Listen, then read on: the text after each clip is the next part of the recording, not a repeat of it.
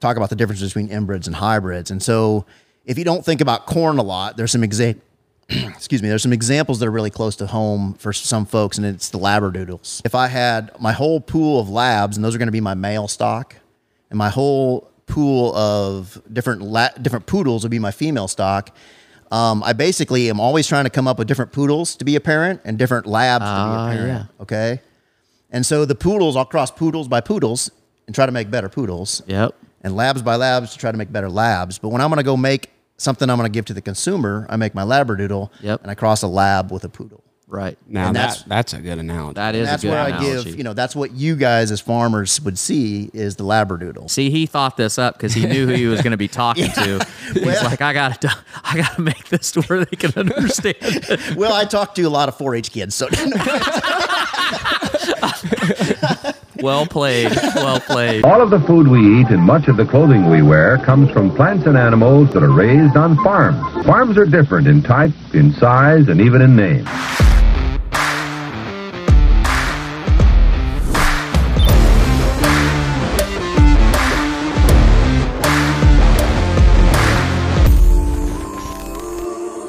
Welcome to Barn Talk, Garage Episode Edition.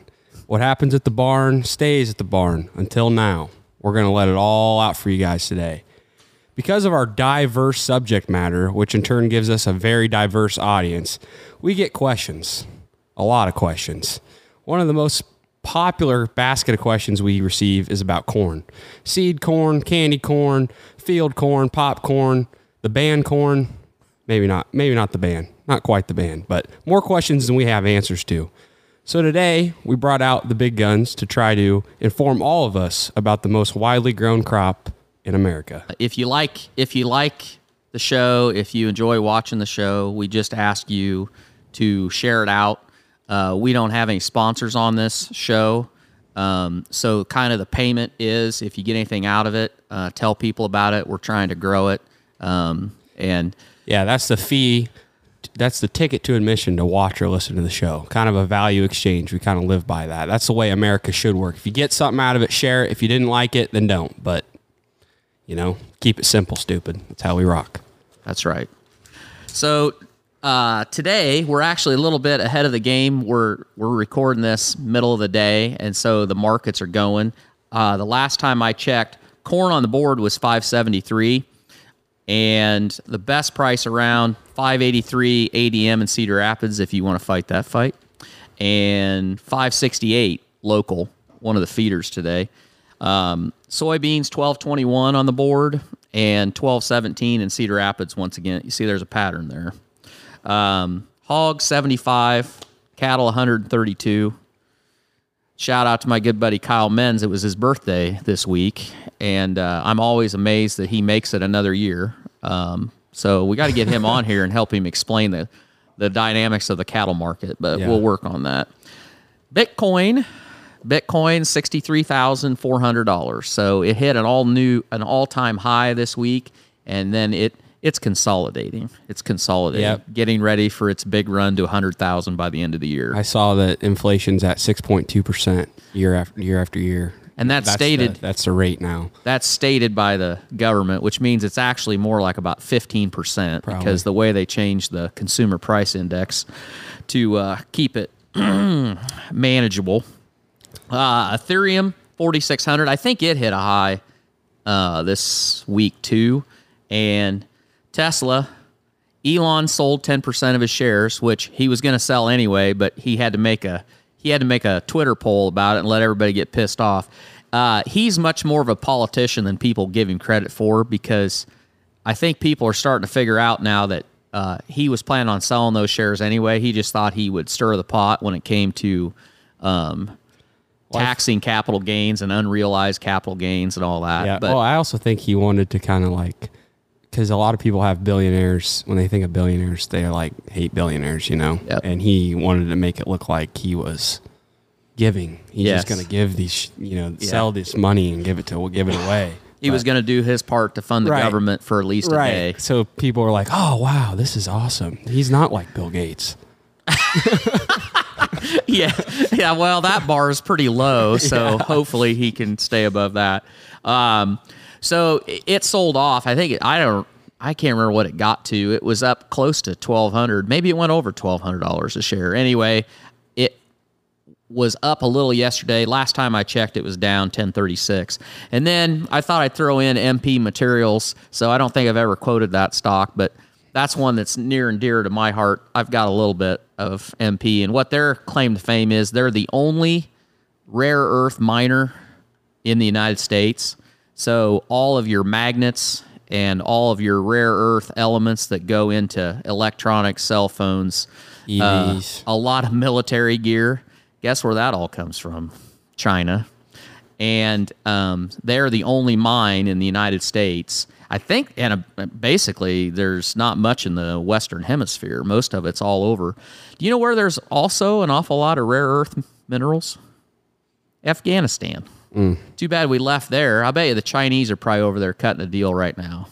Yeah. And they don't care if the Taliban are doing what they do. Yeah, their civil rights standards, they'll be fine. They don't care. Just give us the stuff. Yeah. Anyway, it's $45. It's actually up. They just had their third quarter earnings, and I think it went pretty well.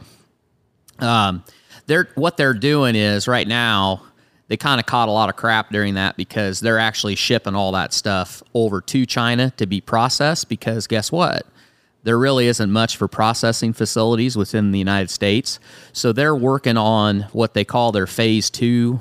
When they bought this mine, I think they actually bought it off a Chinese company. And now then they're building out the infrastructure to process the material there. And then the third phase that they're going to start next year is where they will actually further refine it, and then they won't have to ship it overseas, and they'll do it all here and make it a closed system. That's what they're working towards, and I think that's where the big payoff is. If you're a very long-term stock. And this is not financial advice because everybody knows, don't do what I do. Research, you do your own research, but yeah, I'm high on the stock too. I think it's a good 10-year hold. Yeah, there you go. I hope I got 10 years left. Yeah. I hope I got 10 good years left. I hope I do too. Anyway, so today we thought who better to explain everything corn than somebody that thinks about corn all day long, practically every day. And our guest today has been involved in agronomy and crop science in general and plant breeding specifically for his entire adult life and his professional career. He has a BS in agronomy from ISU and has also collected a few more degrees along the way. He has a master's and a PhD in plant breeding from ISU. So I told him to bring his patience and all of his little words, and because he's going to have to talk slow. We don't have a chalkboard down here, so it might get a little tough, but we're going to try to get through it. He is currently the senior research manager for Corteva. Corteva, is that how you say it? Close enough. Corteva. Corteva. I don't know why I couldn't say that, but I couldn't. It took most of us a little while to learn it too. It's on a bunch of hats. It's on the side of a bunch of hats that I have. But anyway, and if you haven't guessed, I am representing today. Thanks to Fred Greiner and Nick Rogers, my local Pioneer dealers, for helping me out to keep me warm in the winter. He is the senior research manager breeding hybrids for Pioneer brand seed corn. Welcome, Andy Ross. Welcome, Andy. Thank you, gentlemen. Torque Sawyer, it's glad to be here. Okay, so where are you located at? Where do you work out of? Yep, that's a good starter question. So I am based out of the Marion, Iowa Research Center, which is just north of Cedar Rapids, Marion area there, right off County Home Road. Okay. So we just got one of those new fancy roundabouts put in. So oh yes, yeah, people have to slow down and wave now. That's good. They're popping up everywhere. Apparently, the United States is behind everybody else, but we're doing our best to get caught up. And that research center's been there since probably 82, I believe, early 80s. Okay, is when they started breeding corn. Pioneer started breeding corn out of that research center. I would be in bad manners if I didn't thank Bridget and Michaela. Shout out to them. Yeah, because they kind of put this all together. Yeah. I don't even remember how I got in touch with one of them. But anyway, we started chatting a little bit because ever since we started this podcast, we've gotten questions about seed corn and people wanting to know why field corn doesn't taste as good as sweet corn when you yank one off alongside of the road. They didn't understand that. And we've always talked about, we're like, man, we got to get somebody on here just to talk about corn because people are always asking us questions. And it's like, I don't know. It comes in a bag and I plant it and I sell it and I care a lot about it, but I don't really know all this stuff. Yeah. So anyway, so they kind of helped put us together. And we're also thankful because, a lot of times when we call a company and tell them that we want to talk to somebody and they look at us, they're like, yeah, I don't know if we really want to put our corporate reputation on the line of sending somebody to talk to you, knucklehead. So, well, lucky for you, they picked the right guy. So thanks to Pioneer for putting that together. Yeah, they searched long and hard to find the right guy. Or was it a deal where they called and finally somebody said, well, I'll do it? No, they made they probably said Andy would fit these guys just fine. There we go. Well, that's good. Well, I worked with Bridget in the past on a few marketing things, so she probably thought, oh yeah, we can send Andy. No, I've watched your guys' material, and I think it's down to earth and right on, what people want to hear. So it'll be a great conversation today, and so okay, we'll just talk about corn real. Yeah. So first of all, we want to get a little background. Yeah. How did you get into this specific field, and why did you get into the ag industry? In general, like how'd you get here? Yep, that's a great question, and a lot of times kids really don't know what they want to do. I know my kids are struggling through that, trying to figure out exactly. I'm still struggling. What is it that I should do for the next 30, 40 years? And it's a shame we put a lot of pressure on kids to figure that out, but I actually got fairly lucky. My folks farmed in the 80s. They both grew up on farms in Powesheik County, and they farmed in the 80s. And, of course, you guys, if you know a little bit of history about farming, of course, 80s were really rough on farm families. And so, my family, the first hard year in the 80s, 82, I believe is what it was, right? And so that was the year that actually broke my folks in farming. They were a young family, had young kids, and were just trying to make a go at it. And so that year pushed them off the farm. And so I lost my farming experience at a fairly young age. Same situation for my wife, basically the same story. But when we moved into town, off the farm, went through school then when I was about 16 years old, Dad was trying to push me out of the house and get me a real job, right? And so he had known in North Liberty, Iowa, there was a DeKalb research center there where they developed corn hybrids for DeKalb. And so he stopped by and got me an application, put it on the kitchen table. So I filled out the application, went out there and pollinated corn, coming up with new inbreds for DeKalb when I was 16 years old. And, kudos to the staff at that research center there. It was only probably about 10 people, but they really took me under the wing, taught me about corn breeding, taught me about science a little bit. And finally, one day I just went up to the corn breeder at the time there. I'll call his name out as Gary Stanglin. And so he did wonders for me. And I just said, hey, Gary, what do I need to do what you do? Because coming up with new corn hybrids is kind of like opening a Christmas present. Yep. You get to discover something every year, something new. And you're doing it not for yourself, but you're doing it for the American farmer. And so that's what's really cool about the job of being a corn breeder. So Gary's like, Andy, it's pretty simple. You go to Iowa State, get your bachelor's degree in agronomy, and get your master's and PhD in plant breeding, and then you can do what I do. And so for a 16-year-old that was trying to find his path of, okay, now what do I go do? Somebody just drew it out. Yep. Like, here, a sticky note. Do these 3 things, and then you can do what I do. Yeah. And so for me, it was pretty simple. And then when I went to Iowa State, of course, I got to spend a lot of time working with other seed companies. I worked for Asgrow just because I like that type of work. I like the involvement or the joining of science and agriculture, and then the ability to discover something new. And so it was just a really cool. It fit my personality, and it fit my background and desire. And in order to, it's always kind of been me breeding corn has kind of been my revenge on the 1980s, picking on my folks, to go and make better hybrids for the farmers now. Yep. And, I was really just to stabilize my income as getting a steady paycheck. How do you get a steady paycheck in ag? And it's always that's hard to find. It is for sure. And so that was my way to do it. And it's like I said, a little bit of my revenge on the '80s. Is to make better corn hybrids now for the farmers now trying to suffer through the same thing. So when you decided that you were going to go down that path and you got to Iowa State, what surprised you the most as far as your schooling? Was it difficult? In other words, did you have a good grasp of what you were getting yourself into as far as the classes you were going to have to take and what all you were going to have to do, or was it pretty surprising? And again, the agronomy department at Iowa State is a fabulous department. Yep. And so when I was I probably had more gall back when I was 16, 17, 18 than I do now. But when I was 17, I was trying to figure out what to do. I just actually called up the agronomy department and I said, hey, I'm going to come there. I want to be a plant breeder. What do I need to do? And they set me up with a couple professors. So when I was in high school, I went to go visit Iowa State, and he showed me around, and he was actually a oat plant breeder that showed me around, or oat breeder, sorry. Yeah.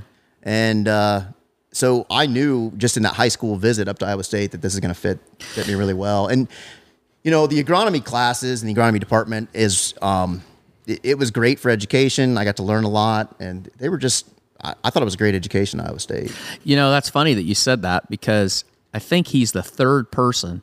I think a lot of people don't give these universities credit as far as the admissions staff, because when Craig Rupp was on here, he was thinking about going to Iowa for ag engineering or electrical engineering.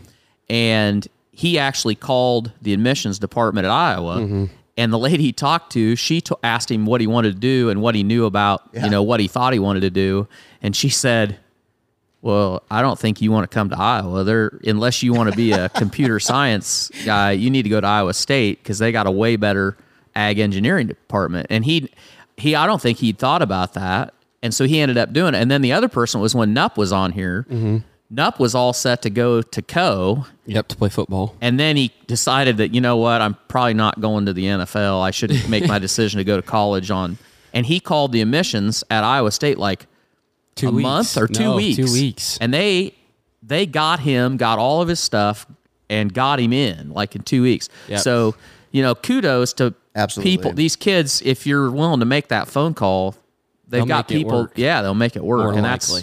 that's a great thing. Yeah, and I actually think they've actually become better at doing it since I've been at Iowa State. So, that's the good thing about the ag community. The ag community actually takes care of their own. Yeah. And it's not just their own, but they're more than willing to adopt other people's kids. Yeah. And bring them in and teach them ag. And so it's you don't see that in a lot of industries, but you do in agriculture. Yeah. Yep. And the state of Iowa is very blessed to have Iowa State. Yep, for sure. It has turned itself into about the premier ag school in the nation. Yeah, for sure. Definitely. If you're listening to this somewhere else, I don't know. K-State, all the K-State Well, people are K-State pissed. pretty much has the nutrition program. Yeah. In the hog business, if you're going to be a nutritionist in the hog business, you're probably going to go to K-State because they're the top notch.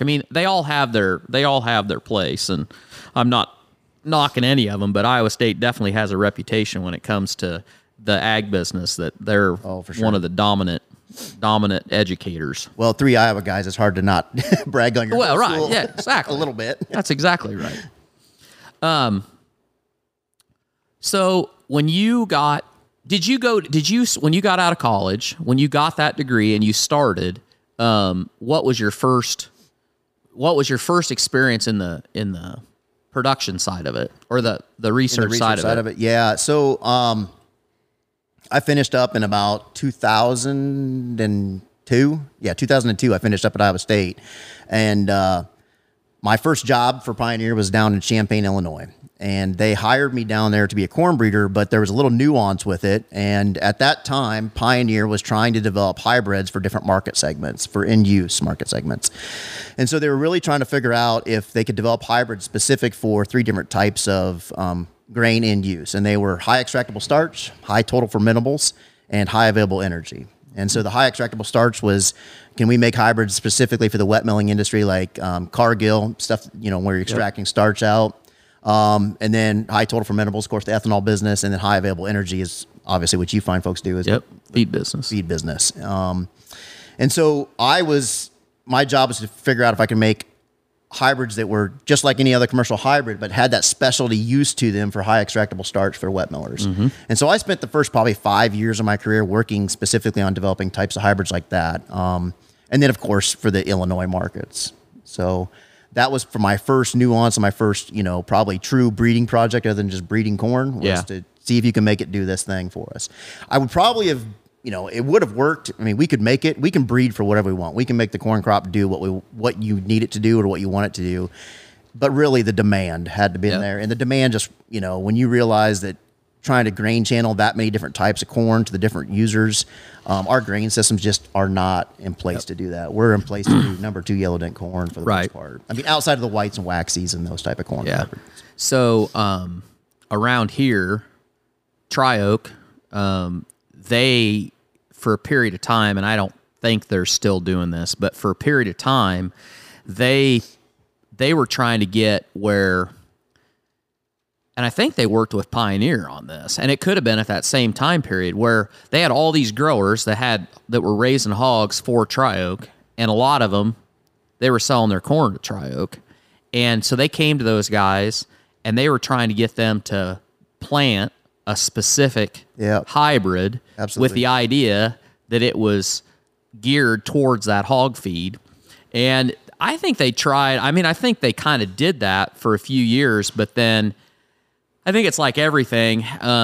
When you tell somebody what they ought to plant, a farmer's like, well, that's, I don't like that hybrid. I want to plant this. And I don't know exactly what happened, but I don't think they do that today. I think they're back to just whatever they get in, And Tri-Oak is right. If they could keep the same type of hybrids coming through, they would help their rationing and figure out the rations way easier. Yeah. And that's why they wanted for the high extractable starch for the wet milling plants. It's like, if we can get that type of corn, we can make the efficiency of our plants so much better. But it's just a matter of getting all the ducks in a row. I think I think all those logistics work great till you get out to the individual farmer. Yeah, and then usually we're all pretty good at being the fly in the ointment on deals like that. Especially if you're not willing to add a quarter or 50 cents to a bushel of corn. Yeah, that's right. That's exactly right.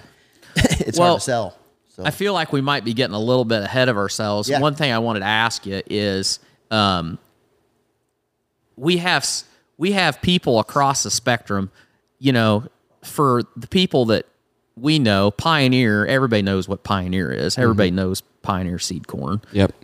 But there's people out there that corn is corn is corn, and they drive along the road and they see field corn. So you work for Pioneer. Give us a short. You don't have to go too far into the weeds, but give us the long and short of how they're the same and how they're different. Pioneer Hybrid International and where they came from and where they at today. Well, we won't start with Teosinte, which is thought to be the originator of corn, so we won't go back that far. But if you're just talking when your introduction about the difference between sweet corn and popcorn and field corn, and a lot of that is. A lot of it is single mutations. So we'll just talk real quick about the differences. And so why popcorn pops maybe be good reasoning. So if you look at popcorn, it's usually small kernels and they're really hard all the way around. They don't have a dent in them. Yep. Right. And so the reason that is because when that starch with the right amount of moisture is in there, it's really just a little bit of a bomb. And so that hard starch all the way around keeps it contained until that inner starch heats up with just the right amount of moisture when you pop it in a microwave popcorn bag, right? When it hits that temperature. And when it hits that temperature, it pops and it actually explodes and it bursts out and makes different type of corn kernel or that popcorn kernel. The cool thing about popcorn that most people don't know about, there's actually different types of popcorn breeds based on the end use. And so they actually have different, they breed popcorn to be, if that popcorn's going to end up at a movie theater, there's a different type of popcorn flake that they want versus if it's going to go into a box of Cracker Jacks or caramel corn, right? Yeah. Because, you don't want that floury type of popcorn kernel in your box of Cracker Jacks because it's just going to get beat to pieces. Yep. They want those mushroom type that you get the caramel to coat it. So just in popcorn, there's differences in what they, breed for their end use. And then, of course, sweet corn, that is really, I don't know the history of the germplasm of sweet corn as much as some of the other plant breeders that we have working at Pioneer. But the big thing is just instead of producing starch, it produces sugar. And there's usually in the sweet corn varieties that people are selling now, there's usually anywhere from 3 major genes, okay, that basically they got turned off, so they're not producing starch, but they stop and they're just producing simple sugars. And so that's what gives it that sweet taste instead of that starchy taste that you'd have, you know. I'm sure that our swine, I'm sure they would rather eat sweet corn, right, if we could deliver it to them fresh. Yeah, but since we can't, we go all the way to starch, and that's what becomes field corn. Yeah. And so that would probably be the primary difference. Is, I mean, you know, just those mutations that make it sweet. Yeah. And so, and you know, if you go back and try sweet corn from that would have been sold in the 80s, Yeah. we've come a long, long ways in the appeal of the sweet corn that we get to eat now compared to the very first sweet corn varieties. Yeah, and in that business, there's people doing the exact same thing, Yep. just selecting those Exactly. varieties to get the desired effect. The University of Wisconsin is actually probably the hub of that.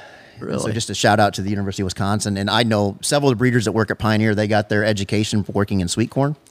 I'll be darned. And so then they just, you know, transitioned that knowledge into field corn when they came to work for Pioneer. Well, there's actually a kid that Perry Schnicker was in my class in high school, and his brother, I think this is right. He actually, and he could be retired by now, but because he was quite a bit older than Perry, I think. And somebody can correct me if I'm wrong on this, but I think it's right. He actually worked for Corn Pops, and he was a plant breeder for however they got the corn, because their whole thing was they wanted these giant, because those are like roasted kernels of corn. Yep. And if you've ever seen a bag of Corn Pops, the kernels are ginormous. Yeah. And he worked for whoever it was that was, you know, working on that to make those kernels how they wanted them so that they'd roast. And I don't know what the dynamics of it was, but I always thought that was really interesting that was his deal. So, Well, you know, if you go to Casey's and grab a bag of corn nuts, that's actually a different type of corn too. That's Cusco corn, and it's like this big white corn that has these big kernels on it, and they roast those just for corn nuts. But it's all usually goes back to this it's Cusco type of corn. Huh. So I'll be darned. yeah, You want to give corn nuts, but would you give a rough kind of like, I don't know, you don't have this kind of open-ended, but when and kind of how did hybrid seed corn start? You know, Sure. You can go really in depth on that, but you don't have to. Just Yeah. kind of give your knowledge on it. Sure. You know, it's actually a really cool story if you like corn as much as but you have to like corn. Right. So, you know, a lot of corn in the United States in the early, if you think back to the late 1800s, early 1900s, a lot of it was open pollinated varieties of corn. Yep. And that's the stuff that, you know, in the 1900s, 1910s, you see them picking by hand, even into the 20s and 30s, right? You're picking it by hand, and it's just open pollinated. That's when they saved ears from one crop, shelled the seed, and planted it the next crop. And they did a lot of their selection from one season to another just on how beautiful and how big the ears were, how straight the kernels were, how the ears looked. And there was a lot of, you know, pretty ear contest, really, on figuring out which seed to save to the next generation. And Well, it didn't look anything like what we plant today. No. So, you know, that's where, if I'm right, that's where the saying, like my dad, that generation, they would say, if you got your corn planted early, for one thing, we planted a lot later because you had all the field work, but, you know, people would say knee high by the 4th of July. And now then, if we don't have corn that's practically tasseling by the 4th of July, you think, you know, you didn't get it planted in decent time. That's but, absolutely right. You know, I've seen pictures of when they were cultivating and when they were shelling corn by hand. The corn's not very tall. I mean, it's nothing like what you see today. Mm-hmm. Yeah, it was. They were beasts of corn plants, and they were all different, right? Every corn plant out in that field was different from the open pollinated corn era, and so, and one of the main open pollinated corn that affected the Midwest was a open pollinated corn variety called Reed's Yellow Dent, and a lot of the corn varieties, a lot of the corn germplasm that I work with now, mostly originated from that open pollinated variety, because there was all different types of open pollinated varieties that were farmer bred. I mean, what I do is really nothing more than what the farmers in the 1800s and early 1900s did themselves. It's just that once we made it sophisticated enough that, you know, it was time that, you know, seedsmen started making these seed companies that popped up all through the 20s, 30s, and 40s. and said, you know what, we're going to make this part of my farming business is to make seed for my neighbors. We're going to select the best ones and sell it. And you started adding science to that, which is basically what Henry Wallace did back in the 20s for Pioneer. And that's where Pioneer got its start, is adding that science with what he thought he needed for his farm or what his neighbors needed, which is better standing, better yielding hybrids. Yep. And that's how we worked away from the per year contest and started applying genetics. And so what Henry Wallace did then was he started growing different varieties of corn that he was accumulating from across the country and crossing them together to make hybrids. And that's when we started making that move from the open pollinated to hybrid corn. And it just happened to hit right because a lot of those experimentations that Henry Wallace was doing in the late 20s, and then when he got in, joined forces with a young farmer who turned into the Pioneer's first plant breeder, his name was Raymond Baker.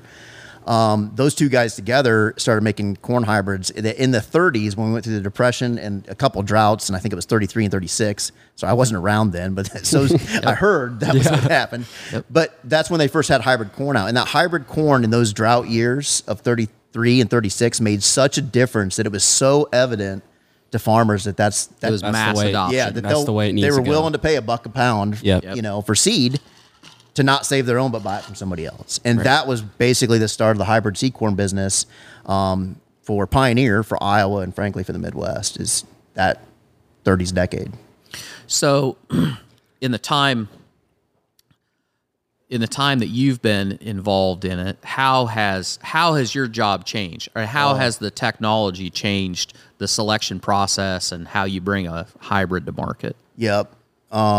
It's changed a lot. And I will give, just like I gave a shout out for the ag community of teaching anybody that's willing to learn ag, they're also probably the fastest adopters of technology.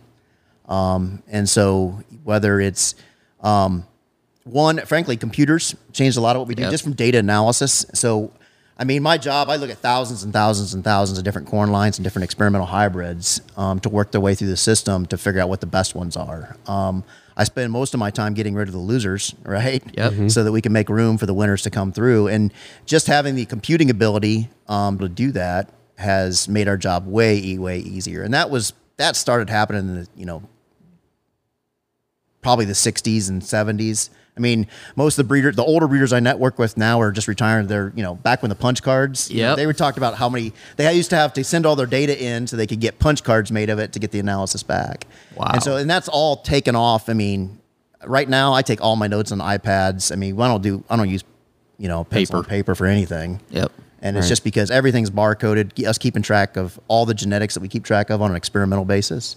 So you can do a lot more in a way faster time. Yeah, the magnitude is a lot more. Now, the other thing that's probably one of the other key changes in the plant breeding industry is being able to do stuff off cycle.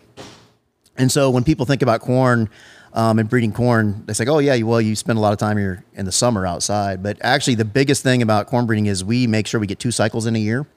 And so we find all the good hybrids now. And then I just went through advancement, just finished it yesterday. Finished the final advancement process of finding the better hybrids. And then once we find those better hybrids, we have to take the 2 parents of them, they're the inbreds, and reproduce them, make more seed. So we send, my staff and other staff are busy sending seed down to winter nurseries. So we grow corn in Puerto Rico, Hawaii, Puerto Vallarta, Mexico, all these different places where we produce corn, and we got to get it sent back in time to hit planting next year. Yeah, right. So it's, the clock never stops. It feels like that movie Castaway, where, if you remember Castaway, where Tom Hanks is, trying to coax them into figuring out how FedEx can move fast and the clock never stops. It's pretty much what life feels like. Yeah. Working bees and the corn breeder is that we make things, we do a lot and we go fast. So that would be a big change. So computing, sending seed to off-cycle nurseries, and then probably just the modifications in equipment. And so it started with combines, because we have special research combines at combine plots, modifying that equipment. And then right now, probably the newest one is drones. Oh, sure. We take a lot of notes by using UAVs. Yeah, and I can imagine. That's pretty cool. Yep. So out of my staff, out of the Pioneer staff at Marion Research Center, there's probably about 20 of us there, and we probably have 2 to 3 people that are dedicated in the summer months of just flying drones. Yep. and collecting data. Shout if you're a young kid out there, learn how to fly a drone. That Yep. could be a good little hustle for you Yep. because you got to be good at it. All the crop scouts are, they're using drones like crazy now. So It's awesome. One thing I wanted to throw in there, and this is kind of going back to like all the different types of corn that the average consumer out there really, they don't have any really connection. There's other ways that we use corn around the world than just ethanol, feeding livestock, and what was the other one? I forget.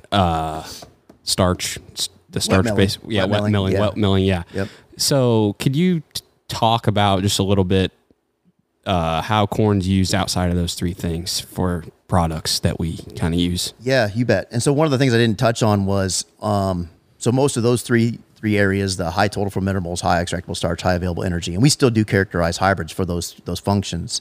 But you have a whole section of food corn, and that's actually a really cool area because, when you're making those hybrids, the end consumer is not necessarily a pig, a cow, or a production or industrial plant, but it's the human consumer. So white corn, Pioneer leads the way in developing white corn hybrids. And so when you go buy a bag of, Frito chips or Tostito chips, most of that corn probably came from a Pioneer bag of seed that a farmer grew. And so we do pay attention to how to make that those corn hybrids in for different uses. I mean, the guys making Bud Light want a little bit different corn variety than the guys making tortilla chips and then the folks making I'm trying to figure out what the corn grits. Oh yeah, I Yep. didn't even think about Yep. that. For the South and other areas that eat grits. So there's that type of corn, and then and the waxy corn, which has its industrial purposes. Yeah, what is that?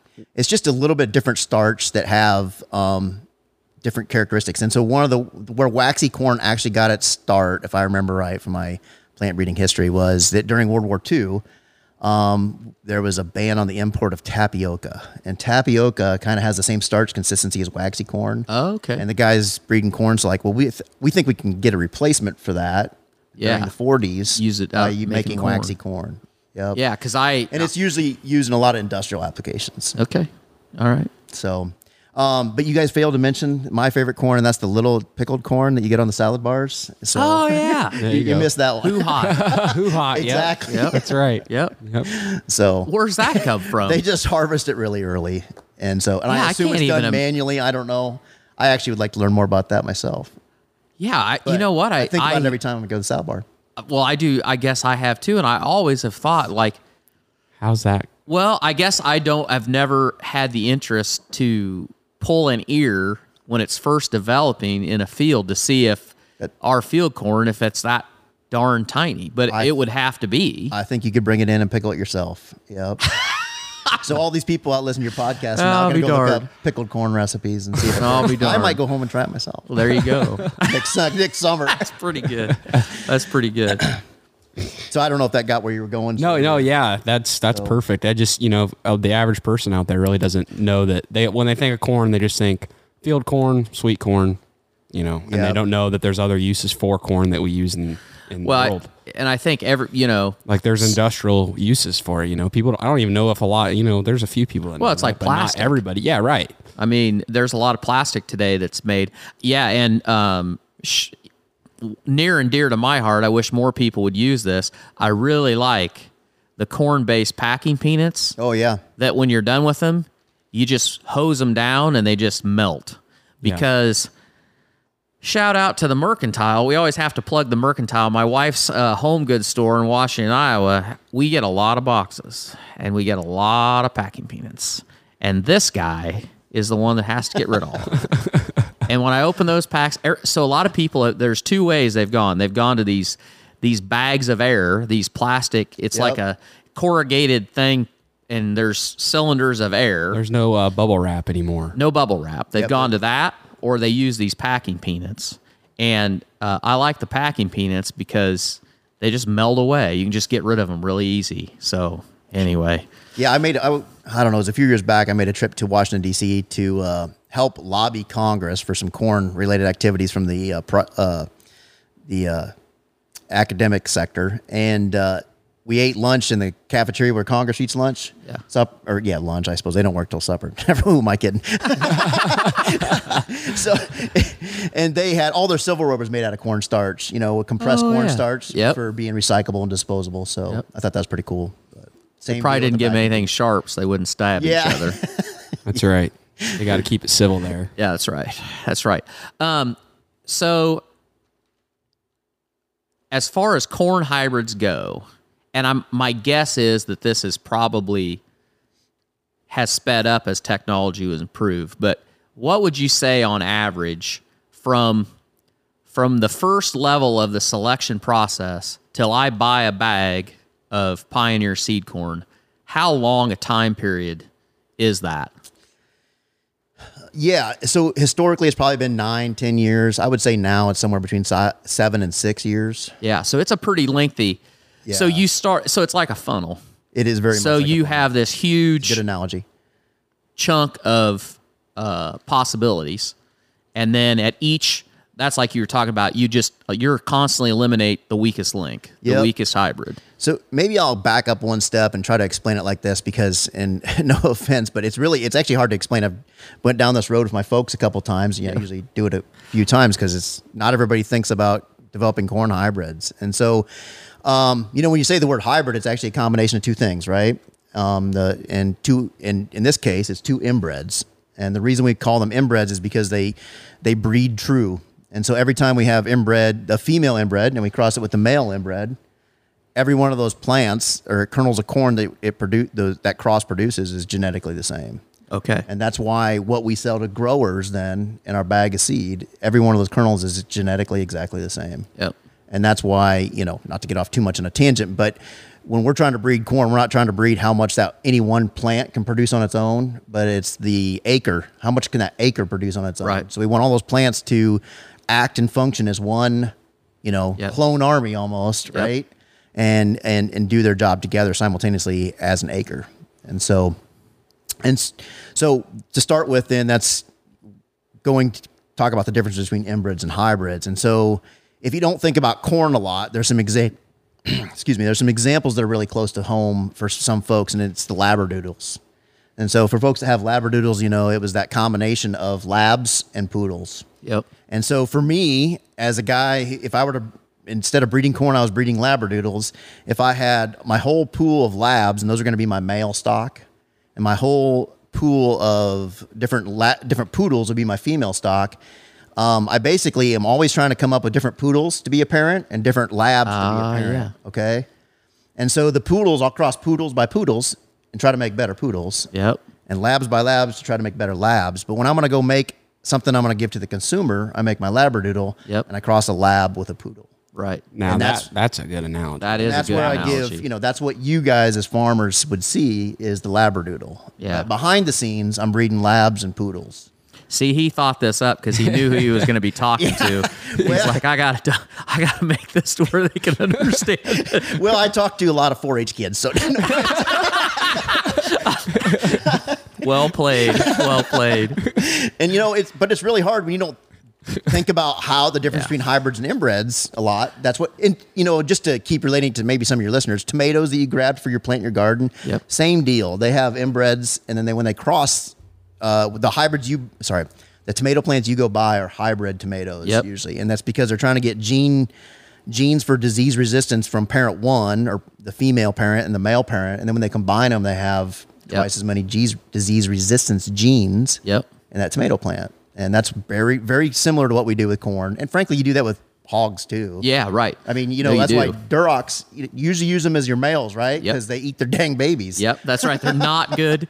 That could have been the problem. So I was I grew up, farmer's hybrid was what we used, and there was very little white. Everything was colored. The mothers and the boars, and they'd only farrow about 8 pigs. Because they weren't very good mothers, and that was part of the problem that that's why there's no farmer's hybrid today.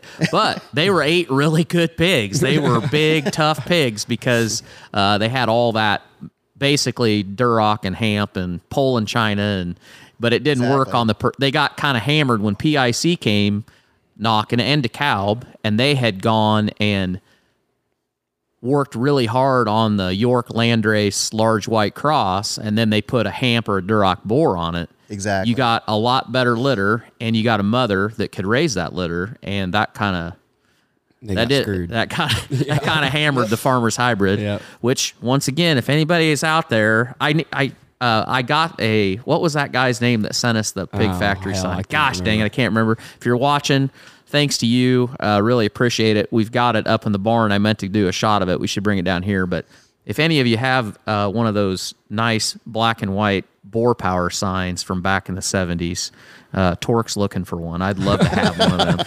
But ours got cut up to patch holes in the corn crib. So, don't let a good piece of metal go Yeah, to that's waste. right. But anyway, I got off there. Well, but the comment you made about the land races, they make better females. Yeah. And they have bigger litter sizes. They don't They don't eat lay on their their young. babies, but they Right. don't eat them. Right. So, and it's the same thing when you look at a production field for making corn, where they grow 4 rows and detassel 1. That's the process that we're doing to combine that female and male seed stock together. And so we select on the females, or the poodles in this case, right? We're trying to make sure that it produces a lot of seed. And the males, we have to have a big enough tassel on those to cover the 4 rows in the production field. Exactly. Enough pollen to cover the 4 rows in the production field when you're making the hybrid seed. So it's very much similar to the swine industry. Yeah. I just thought about this. So within your system, do you have researchers that focus on just the male and female, and people then that just focus on doing the hybrids, or do you do a little bit of both? So we've, through the eras of plant breeding at a lot of different places, they've done different models of that very same thing. People that focused on making the inbreds, and in the analogy, the poodles and then the labs, and then people that said, okay, thanks. Now we'll take put it from here. Yeah. So the way we currently do it is I do both things. Yep. So I make the seed stock, and then I also, myself and the group of breeders that I work with, cross those together and figure out which combinations to cross. And then that's where we make those thousands and thousands of different optional crosses. Yep. And then go plant them out in the field and test them. And that's See when what you were works. talking about your funnel.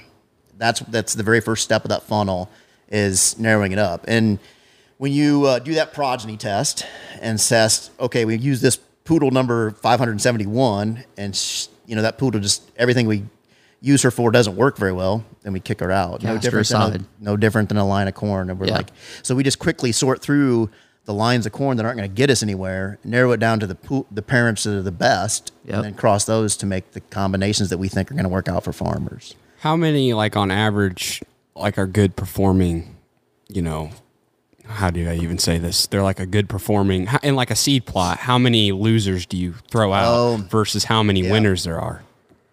Yeah, it's average. A very, very high rate. So for every generation, let's say, of research, it's probably more like 90% we get rid of, and just keep the best 10%. And so it's kind of like if in the last 4 years of testing a hybrid, so it's basically aligns with the freshman, sophomore, junior, senior year of your high school class, right? And then you eventually get to graduate. It's just that along the way, if we kicked out 90% of your class along the way, there'd be 2 kids left at the end of your senior year, Right. And that's basically what we do. Is the opposite. Not everybody gets to go forward. We're basically kicking them out. Yeah. And so we spend more time and more resources on the good ones. Yep. And that's really what it's about, because what we want to do is make sure that by the time we get it to growers, that we have it fairly well characterized. Mm-hmm. And so that we can tell if that hybrid's going to do what we said it's going to do. Gotcha. And so, but there's many reasons to get kicked out of, the corn breeding pipeline. It's not just yield. I mean, the biggest thing, of course, is yield, because we already got a package of hybrids that yield enough that growers are currently selling. We're trying to improve how much they yield, right, and increase that income per acre. Mm-hmm. But at the same time, we're trying to stabilize it by having decent agronomics. And so that, whether it's root lodging or stock lodging or, willing or whatever, you pick the thing that's going to happen to your corn product that we're trying to protect against. Is that the biggest struggle of, finding a new hybrid, is getting rid of the losers? Is it pretty easy to say, okay, this is a loser, we got to cut it? What's the biggest struggle of developing a new hybrid, do you think? Well, the biggest struggle is actually there's no one perfect hybrid, right? And so when I think of hybrids, and when the people that I work with as a breeding team think of what we need to do for the growers, it's not come up with a single type of hybrid, but it's actually come up with a product portfolio. And so you guys were talking about stocks earlier, right? And it's no different than that, really. You're not going to go put all your money on Bitcoin, right? Well, I hope, right. If you're going to put your money, you're going to go put your different places, and you're going to have different strategies. And that's no different than what I would rather see growers do. Is don't pick the one or two hybrids that you only want because you just want huge boxes of seed, right? But spread it out a little bit. I know. cough. This is a perfect. This is a perfect tee up right here. So you spread it out just a little bit, right? So you have a package of hybrids. Yeah. And so we start very early, to answer your question, Sawyer. We start very early in the pipeline trying to make different hybrids for those very specific purposes. This is going to be all yielder. This one's going to be a little more defensive. They're not going to talk about it at the coffee shop, but they're not going to be frustrated by it either. It's just it's going to do what they want it to do on a consistent basis. So developing that portfolio is the biggest challenge. Exactly. Gotcha. So when you think of it that way, then it's very hard to determine what's good and bad. Right. And one more caveat to that is as you're thinking about breeding corn across the United States, what the grower in Ohio thinks is good or bad compared to what the grower in Iowa thinks is good or bad compared to the folks in Nebraska. Right. Very, very different opinions on what makes a good hybrid. Yep. So, Well, and weather and soil type and diseases crop production. that are there are going to come and thump on your corn product. Yep. So, well, you got right into what, because I'm that guy because we've got 400 acres here, and on any given year I plant about 250 acres of corn. So we got basically I got 3 big fields now. We've managed to clear everything out to where we got 3 big fields, and one of them is corn on corn, one of them is corn on bean ground, and one of them goes to beans. And I'm not gonna lie, there have been more than one occasion that I've said Nick Rogers, just give me 1197. Give me that I'll just damn plant number. the whole damn thing to 1197. And then you have a year like, that probably makes him cringe a little bit. yeah, well, no, he won't do it. He won't do it. And no matter how hard I try, he won't do it. And then there's years like 2 years ago. Yep.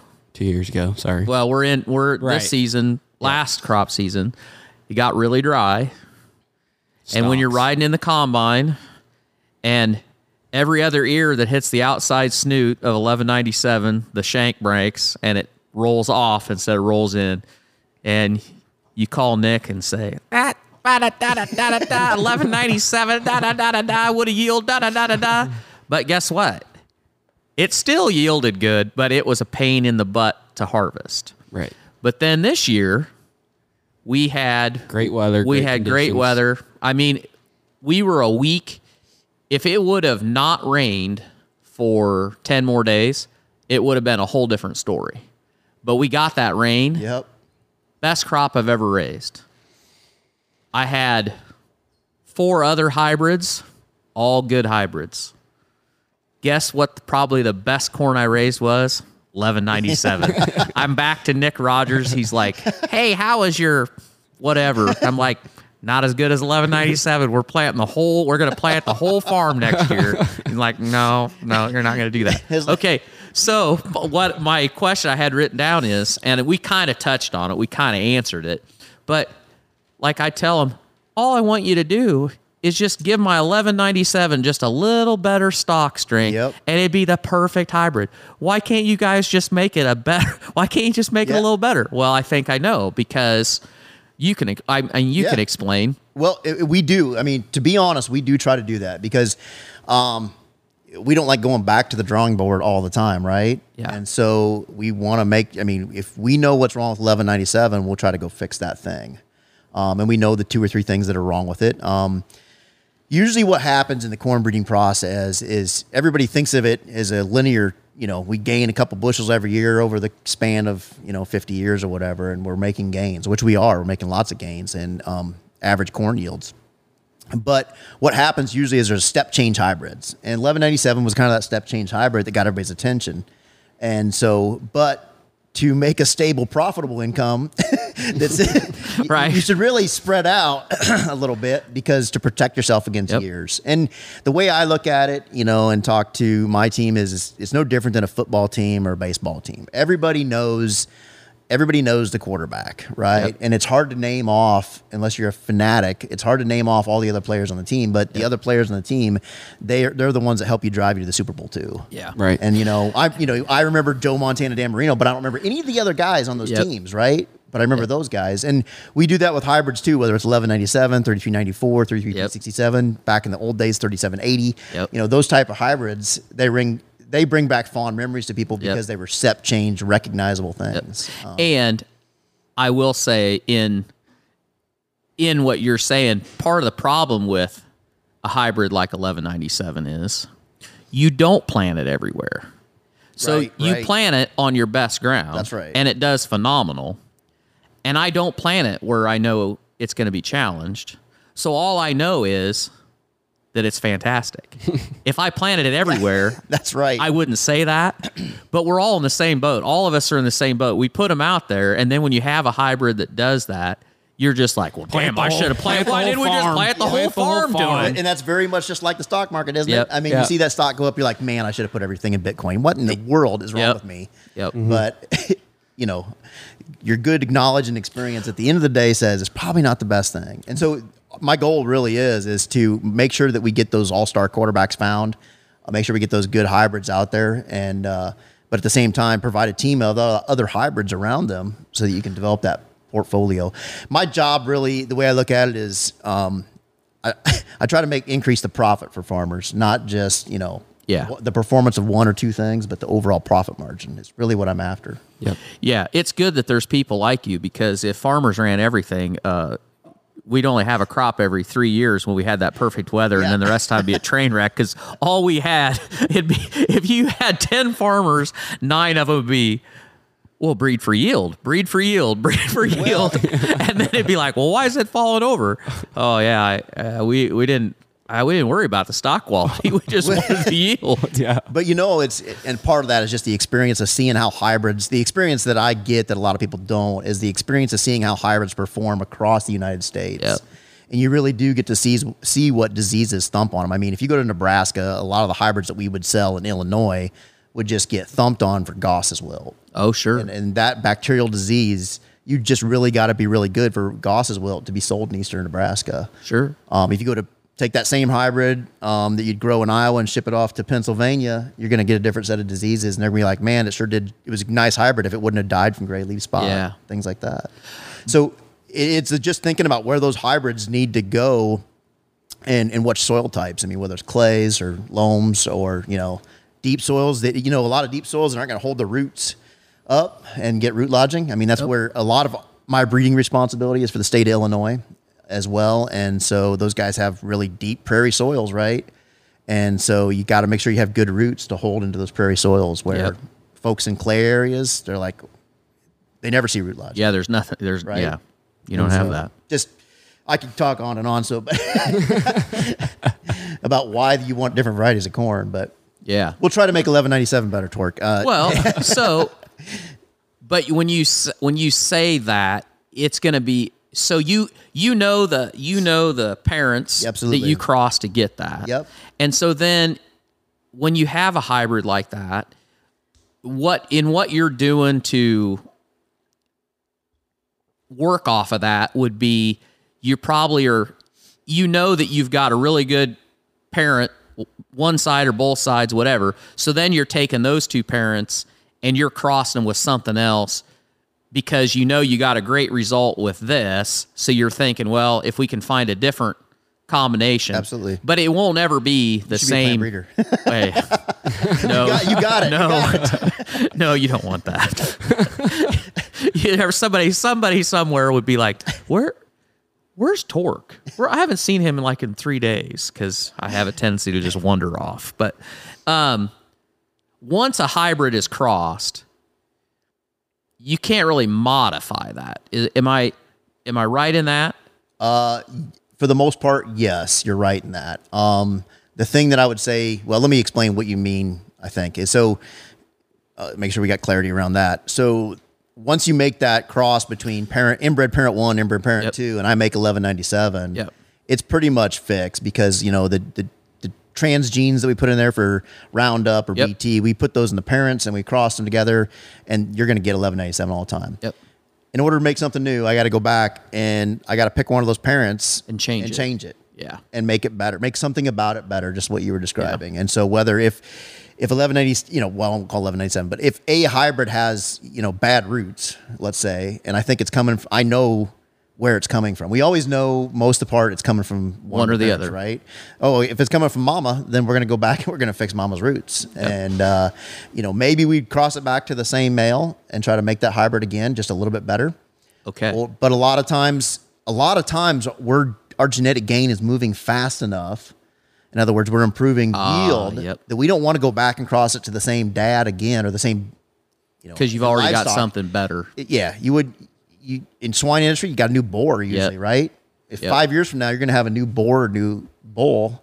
So there's Works no the same use of way wasting in- the time to go back. Exactly, because Yeah. if we're doing our job, we've made improvement on both sides Yeah. of that gene pool to make hybrids, Yep. and so you usually don't go back just because it's not advantageous to do so. So now, at the same time, we know the pedigree tree all the way Sure. back to the 1920s for the Yep. corn that I'm working on, which is really cool. And so I know I know which hybrids you guys have out here now that have grandparents of 1197, Yeah. right? Or sorry, they're the 1197 parents would be their grandparents. Yeah. Almost. Right. And so me driving down looking at hybrid signs is a little bit more thrilling than other people because I'm like, oh yeah, that's the Yep. the son or that's the aunt of Yep. said different hybrid. So That's interesting. the one difference that once you have a hybrid, the only thing that I would say we can change that would be an example is if we took a hybrid and said, you know what, we're going to make that hybrid into a waxy hybrid. Oh, sure. And so that would be the one characteristic that we could change. And that's just because there's one gene that changes from normal starch to waxy starch. You just have that gene. It's a recessive gene. You put it on both sides and you put those parents back together again and you got the same hybrid, but now it's a waxy hybrid. So that would be the one example where you take the hybrid and change Yeah. just a little bit, that change the starch profile. So I'm going to try not to stay nostalgic on my hybrids because there should be something better coming. Yeah. yeah, there's usually always something better coming. Yep. But Andy will let us know too. yeah, that's right. He'll Send send me a us a note. text and be like, hey, I'll this really is the piss- new number. I'll really piss Nick Yes. off when he gives me his recommendations here Sales next reps week. love And I that go, one. well, I'll get back to you. I got to call Andy and see what he thinks about it. There you go. Yeah, I'll get lots of hate mail in. It's like, look, I don't even have that hybrid yet. For all of those that you have questions about your agronomy recommendations from your dealers, we'll put Andy's cell phone in the comments. Feel free to call him and ask him whether or not you think Waste his time. Yeah, He hasn't got anything to do. One thing I wanted to talk about a little bit and get your 2 cents on is GMOs. To the average person out there that really doesn't understand, they just see non-GMO on the label at the grocery store and they don't really know what GMOs are and why we use them and why we went that route. Could you give them kind of your 2 cents on that and a little breakdown of why we use GMOs? Yeah, I sure can, or I can sure try. So, GMOs, that term, genetically modified organism, is where that came from, right? So it usually implies some biological organism that got modified through what people would classify as a non-native event. And so a lot of what I do is breeding corn is all considered native modification. Yep. I mean, I'm modifying genetics too, right? Mm-hmm. It's just that I do it in a native way. And so, but this is really an example of where science came along and our ability to do molecular genetics was able to change a lot of things for not just our cropping system, but also for humans too. Yep. I mean, whether it's the new vaccines that folks are taking, right? Yep. Is it a key example of, modifying genetics to whether it's viral or some other organism to our benefit. And so GMOs back in the 70s when they figured that they could insert genes into plants with a gene gun, that was the first step of being able to change the organism for the better.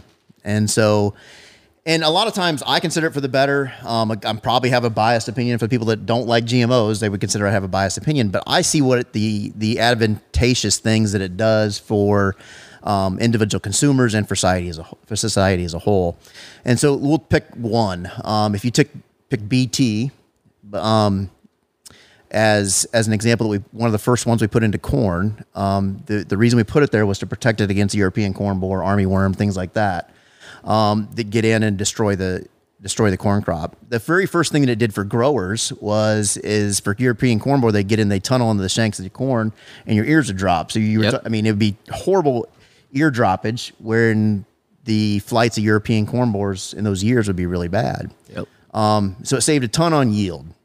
The thing that it did for the other consumers that we probably doesn't get enough credit for is if you thought of a corn crop that was unprotected from armyworm, let's say, in certain areas where armyworm becomes prolific, is that those worms would get in there and they chew on your kernels of corn before you go harvest it, right? And so like in the August time frame, August, September, and then they would open up those kernels of corn and that starch would be exposed and then molds grow on there. And so you get all sorts of nasty molds growing in your kernels of corn that got harvested and made their way into the food chain system or into the feed system. And so that's where a lot of, the concerns of the swine industry about certain levels of mycotoxins come from is damaged corn, right? Yep. And then the environments that cause that mold to grow in the cornfields. So having BT protection really dropped that level of insect pressure, which in turn dropped the mycotoxin exposure to the swine industry and to a lot of other, for us eating corn chips. Yep.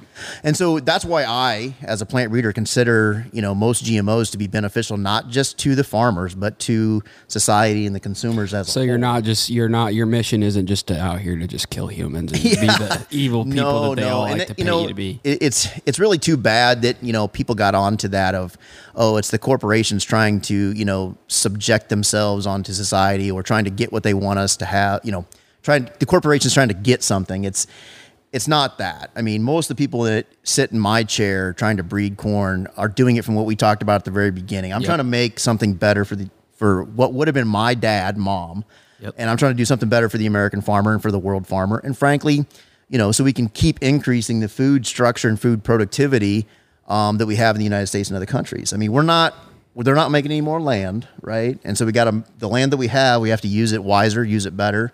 And we have to produce the same amount of food on that ground. And so, the human population is not stopping. It's continuing to grow. Yep. And, one of our main jobs in agriculture is trying to figure out how to feed them. Right. And I think that's something that a lot of people just trace over. They don't even think about that. Yeah. Well, they're just so, most people are disconnected that they don't understand that, there's the lands, they're not making more land. And we got to keep. There's actually less. There's less. And we got to keep producing all this food, and we got to do it in a way that is, productive. Here's an editorial comment. If you're someone that's worried about GMOs, when you pick up a bag of Fritos corn chip that you're going to go home and dip in nacho cheese sauce, and you're looking for Frito corn chips that say non-GMO, GMOs are the least of your problems at that point. It's kind of like looking for a non-GMO Slim Jim or something like that. It kills me what gets a rise out of people and it's kind of the same way with medicine in that throughout the pandemic that we're still in, much has been made about the vaccine and masks and distancing and all these things we need to do. But the thing I think is most curious is the people that are most susceptible are people that have underlying health conditions, and nothing has been made about exercise, what you eat, vitamin D, vitamins, basically your basic health. Our country is very good at if I get hit by a truck, the United States is probably the best healthcare system in the world for keeping me alive and fixing me. However, if I make bad choices and I eat terribly and I don't exercise, we are the worst country for treating the symptom or treating the disease and not worrying about the symptom. In other words, we don't talk about we don't talk about, the things that we need to be talking about. And I feel like GMOs are kind of the same way in the fact that a lot of the People are looking at shit junk food and they're saying, I'm not going to get this junk food because it says, yeah, I'm looking for junk food that's non-GMO. Yeah. Well, it really is preventative maintenance. Yeah. Is a lot of what GMOs are for. And it's, if we can keep insects at bay, yeah, then it's going to make a better product for the growers and for the consumers. And so it is kind of sad when science gets politicized. Yes. And that's really a lot of what we deal with in society. And so, as my job, and that's what makes it's frustrating for folks in plant breeding, because at the end of the day, we just want to merge in what can we do for growers? How can we do it better? Taking the science that we know, all forms of science, and trying to make that a better product that we do want, as a safe product. And I should probably let you know, when we talk about GMOs, we don't rush GMOs to market.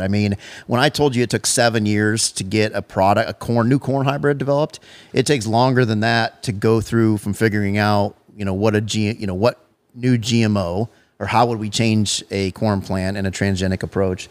How would we do it, to going ahead and doing it, to having trials where we conduct that research and then actually letting it get to the consumer. So we have to go through probably, on average, I would say almost 15 years of science and evaluation of that before it would ever hit a consumer. And you probably make sure safety's the number one concern. That's the thing. Yes. We're monitored by the USDA for sure.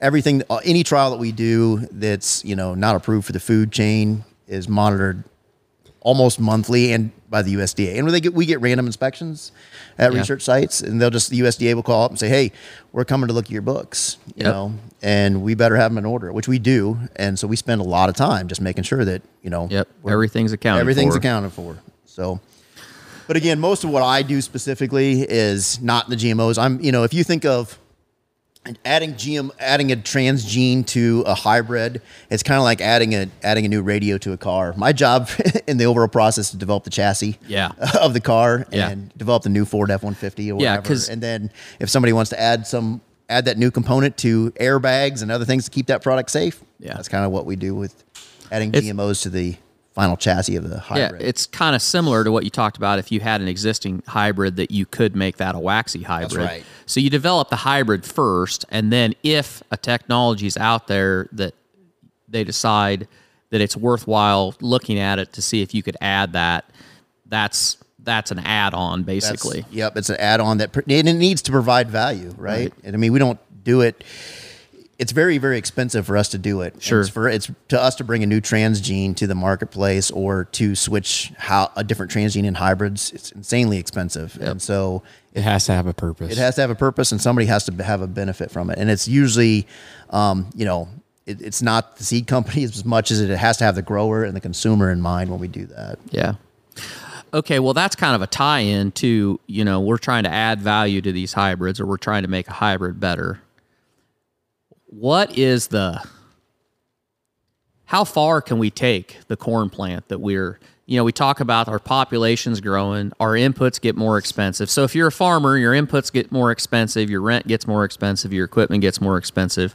The way you justify that is if I can grow more bushels the acre, and if I can market those bushels for a higher value, that's how I offset my costs getting higher every year. But our yields, I grew up, and if our corn made 150 bushel, boy, we thought that was really, really good, to where now, we grow 250 bushel and we think that's really good. That's right. And you see the people that are winning the corn growers or the yield contests. Well, what is I know that I'm kind of putting you on the spot, but I guess generally thinking, how far can we take? Is there a ceiling? Yeah, is there a ceiling? Yes. I suppose there is, but I would be remiss if I called it out and said what the ceiling's going to be, because I'm sure I would be wrong. Because I'm sure it'll go past what I envisioned or what any the three of us could envision. Maybe I'll frame it up this way. I know that there's a pioneer sales rep in Eastern Iowa, and they've been keeping track of their plot average. The package of hybrids that they sell to farmers every year. They keep they've been keeping track of the yield of those hybrids for the last 25 years. And that's it. They've kind of sent out a publication to some of the breeders that, hey, look, we've been doing this, which is really cool. You know, just in the time that I've been in the seed corn industry and started my job, starting my job of going to Iowa State and being in the seed corn industry, we've probably, based off that plot, probably increased the average yield about 50 bushels. Yeah. I mean, that's 2 bushels a year. Yeah. And so I could easily see us hitting, 300, if you get a field average of 300 someday, we'll be sitting here old then and say, well, I can't remember back in my day when we didn't even think of that. But by then I think we'll be able to do it. And so, and it's probably going to be closer, I'm going to hopefully retire early, but so we better make corn move a little faster, maybe 3 or 4 bushels a year. But, I think the ceiling is probably closer to 300 if I had to pick, which I just said I wouldn't. But now here's the thing is I and Pioneer and the breeders like me that do our job, we're only half the equation. It really goes back to the management by growers too. And so there was an old study that, as we looked at the increase in corn yields across years, it's usually about 50% of the effect is what I do by making better genetics. And the seed, not just me or Pioneer, but seed corn companies in general, giving you better genetics. And the other 50% is really what you do with them. How you become better farmers, how you treat that seed, whether it's seed treatments, planting earlier, planting better, getting the right spacing on your planting. I mean, what I said earlier in our conversation is that I don't think of how to increase yield on a per plant basis, but it's how to increase yield on a per acre basis. And so making sure that the grower treats that acre as one uniform critter and making sure all those plants get the equal opportunity to grow simultaneously all at once, I think it's key to raising yield. Yeah, and you have everybody, and I'm as guilty of this as anybody, that it's very easy to get caught into what you've always done. And when you think about it, and I imagine there's people that are doing this, but when you feed that crop, there's a lot of people they're feeding a crop based on what their yield was, what their yield potential was even 5 years ago. And as the potential gets greater, the way you feed that crop, the way you fertilize it, that's got to be different too. And, we try to keep up on all that stuff. You got to keep up with the times. Because what we did last year may not be what we should be doing this year or what may be out there to be able to do next year. We are the other half of that equation. Farmers are the other half. And you got to be with the times and try new stuff and be on the forefront because, if they're doing their part on their half, we got to be doing our part to increase that yield, Well, and that's why, really we have to stay in sync and pay attention to what growers are doing because, if you make a hybrid that can yield a lot and it's not being fed right or being fed too much or too little, it can, cause us to not be in sync and you not get the ultimate performance out of the hybrid you want. And so, well, just know whatever happens, it's your fault. We've been duly, we know. And on that, we were talking about, increasing the yield 2 or 3 bushel a year, to my fertilizer provider, that means that you can only raise the costs of my fertilizer, let's just say $3 to $6 a year. So we'll go back to $3 corn. So I think that'd be a good plan. I'll just sign a deal with you. My yield, I'm going to try to get my yield to go up 2 bushel a year, and you can raise my chemical and input costs $3 to $6 a year, and I'll sign that for as many years as you want. So, Brad, get back to me. Well, I think we'll wrap it up here. I think we nailed about everything that we could think. I really enjoyed it. It answered a lot. I hope it answered a lot of questions that people had. I sure thought it was interesting. Yeah. And I mean, it's the kind of thing that you just don't know if you don't ask. Right. And I feel better about Nick not letting me plant 100% one number now. I know I know it's just not him being mean, that there's a reason behind it. So he's off the hook. And your why is really cool as to why you're a seed breeder. You're just getting revenge on the 80s. I thought that was a really good tie in just to show people that you know, you got a reason to why you're doing what you're doing, and it's cool. Yeah, and it's not just me. I mean, all the plant breeders, all the plant breeders are Pioneer, and the ones for our competitors, they have similar reasons. I mean, most of us got involved in ag and trying to make the better corn hybrid, no different than Henry Wallace did back in the early beginnings. Is we're trying to improve the rural communities, trying to improve agriculture. And we want to be partners in doing so. And so this was just our way to do it. I wasn't going to be able to go back and farm.